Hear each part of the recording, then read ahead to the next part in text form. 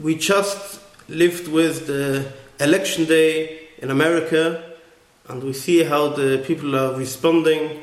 They're trying to get into the White House, and they're trying to rebel against the president. So someone asked me, how can it be such a thing? How can it be? Have we ever heard of such a turnover because of who's the president? How can that be? So I told him that actually we find it in the week's Parsha, in Parshas Vayera. We see that when the Malachim came to Sodom, it says, Veloit Yoshev b'sha'as Sodom. Loit was sitting by the door of Sodom.